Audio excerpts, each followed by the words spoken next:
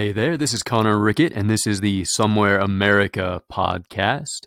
I've decided to do a segment, an ongoing segment I like to call Life Advice from a 31-year-old broke single guy living on a hammock in his parents' backyard. This is also going to be available as blog articles on the somewhereamerica.com blog. All right, so I realize that title doesn't seem particularly compelling as a biography for anyone giving advice, but either I rise above this situation and it's inspiring, or I don't, and this is a cautionary tale. Either way, pay attention. Now, I'm not sitting around smoking joints while I mooch off my parents or anything like that. I have a part-time job. I check most of the boxes for someone who has their life together and good prospects for life ahead. I'm tall, fit, educated, pretty hardworking. A lot of the stuff that normally goes with success. And I think the best evidence of that is how successful so many of my friends are, rather than how successful I am not. Basically, on paper, my life shouldn't be ridiculous shambles. And yet, somehow I've ended up as one of those millennials. Sometimes you hit a rough patch in life, and then a tire blows, and then you're in a spin, and you're just looking to turn it into a controlled spin. Maybe slow down, stop, catch your breath at some point before you get back on your way to where you're going. Also, in this scenario, there would be a tire getting changed, just, to keep the metaphor all consistent and everything. But you know how it is. You make a plan like so. Your business isn't letting you do any more than get by, and your 4-year relationship is reaching a non-dramatic but necessary end. Everything's on good terms. You sort of have your life under control, but you're like, hey, you know what? I need to start looking at maybe making this better. So you move across the country, start getting into shape to join the Army and go fly helicopters. You pass the physicals, you do well on the test. That's all going well up until step 57 of 58 million or whatever in the whole long process. By the way, if you ever want to do a background check ever in your life, you should just not move. I brought in a spreadsheet of contacts for their background check of, because they needed somebody to verify every place I'd ever lived. And I've lived like 20-ish places-ish since I turned 18. All right. So anyway, the plan goes south at the last minute, and the very next month, you're 31, broke, single, and sleeping in a hammock in your parents' backyard.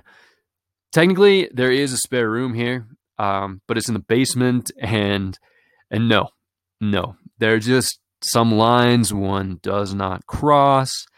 Plus, this is the part of Arizona where there are trees and rain, and it snows sometimes. And I figure nothing motivates quite like frostbite. There's still a plan. Don't get me wrong here. There is a plan. The plan is still go fly helicopters. Only now the plan involves civilian flight school, which is going to cost somewhere between $40,000 and $80,000. And some of that I may borrow, but I don't know how much I'm going to borrow, and I definitely need to save up a bit before I do either of those things. So anyway, yeah, I have 42,500 to 82,500 to go, basically. So I've got to get a job. It's not that I'm unemployed. Like I said, I'm just not fully employed at a job that will make me enough money to, save up to go to flight school in a year or two or less. So I'm just kind of floundering around. And you end up in really weird metaphorical places and moments of relative desperation. Literal ones, too, but that's fine. That's, adventures. So, I'm sitting around and thinking, well, should I try to write like a cheesy, slutty romance novel and cash in? What if I just live on a trail? I mean, I've always wanted to hike the Appalachian Trail and, the Continental Divide Trail and, basically just, maybe I should go be a beach bum somewhere, Should I apply for jobs I hate if they pay well? Should I keep going and just try to make a living at the freelance thing so that I can switch out of it? Should I do a bunch of art projects and see if maybe my visual ability is better than my writing ability? Although I like my writing ability, I just haven't, it's not an easy way to make a living.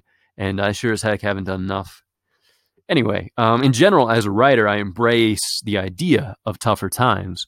Good stories just don't come from a place of comfort. So it stands to reason that being uncomfortable is a good course for someone dedicated to creating good stories. I'm concerned I might get too comfortable, in fact. I have a supportive family and a wide group of friends. I have my health for the moment. Life has been kinder to me than I have any fair right to expect.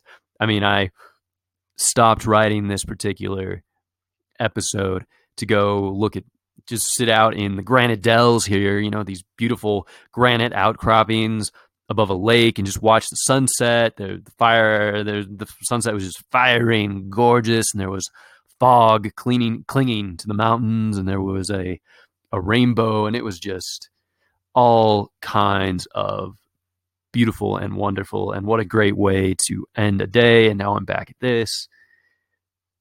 All my frustrations are really big picture stuff. I'm frustrated to be applying for jobs I don't want, and I'm frustrated to not be getting them.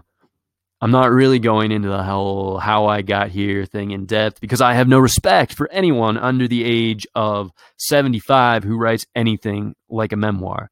If you're 30 and you're writing a memoir, just stop, unless you're Malala or you won a Nobel Peace Prize at 22, because the stuff that you think is important and is important, it shaped who you are, is the same stuff that is important and shaped all of us.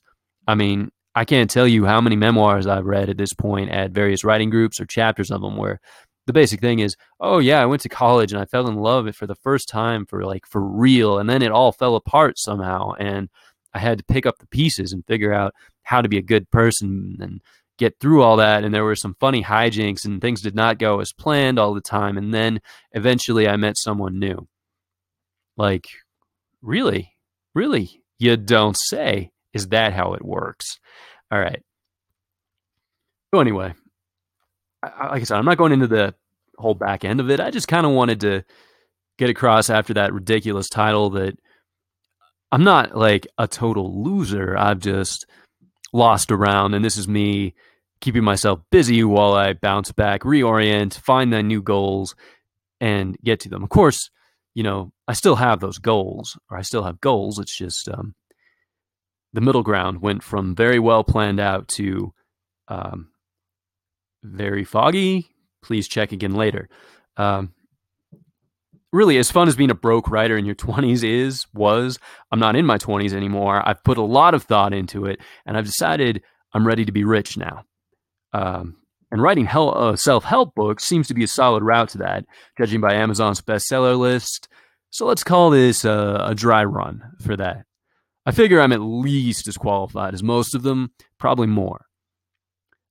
See, I'm down, but that's the time to look for the stuff that counts. Take stock of what really matters. And what I've found is that I am surrounded by hands reaching out. There are so many friendly people offering me a boost back to my feet that the real challenge is knowing which hand to take, or hands plural. And that's been a really good feeling, and it's put a lot of great perspective into my life. Like, with all that's going wrong, I've done some things very right in order to have the people in my life that I have in my life. So we're gonna cover topics like perseverance, education, the continuous and unbreakable desire to be better, love, loss, family, friendship, other stuff, minor adventures, completely ordinary incidents that I try to twist into parables about life because no book or podcast or blog of this particular ilk is properly constituted without them. Really, I'm doing this because I'm not a person who handles not doing things very well. If I didn't have a pressing need to make a ton of money ASAP, I'd for sure be spending this time hiking and going on adventures. But unfortunately, I'm filling out job applications and waiting to hear back from jobs. And then in that interim time, I'm just slowly going crazy. Crazier. Yeah. I'm just trying to make something work. I have a lot of motivation, a lot of time on my hands, and no clue what to do with it. I've got a borderline hyper feeling that I should be doing something with every second of it because I need to get places from here and I want to get there soon, but I don't know which things to do, so I'm just sort of doing them all, including this. So here we are. That's the breakdown, the look ahead into what you should be expecting from this podcast. I'm going to try to keep it funny, keep it light, keep a few good stories in there. Like I said, there's a lot of great stuff happening in life all the time. And it's important, even when you're focused on other things, to get out there and have a few adventures and see what's up, meet new people, make new friends, talk to random people in coffee shops, because random people in coffee shops are the best. Also, random people on trails, random people in line, whatever. So thank you for tuning in, listening. I'm going to try to make these a lot more regular now that I have some idea of the actual direction I want to take it in. And I am going to have guests. That hasn't changed. I'm still looking to get this whole Anchor thing really working. I've already tried it with a couple of my friends, and there were just too many technical issues to get it going. Now, some of that's probably me messing up, but some of that's not. So we're going to figure out how to get everything locked down, and then we're going to do that too. We're going to bring in interesting people to talk about their lives and the things they care about. And I think that covers everything for today. Like I said, check out the written version of this on the somewhereamerica.com blog. Also, there may be other cool stuff there at some point. Right now, there's really just my Instagram feed of pretty places that I go and cool things I take pictures of. This is Connor Rickett, and I am hitting the stop button. Maybe, if I can find it. So many tabs. All right, got it.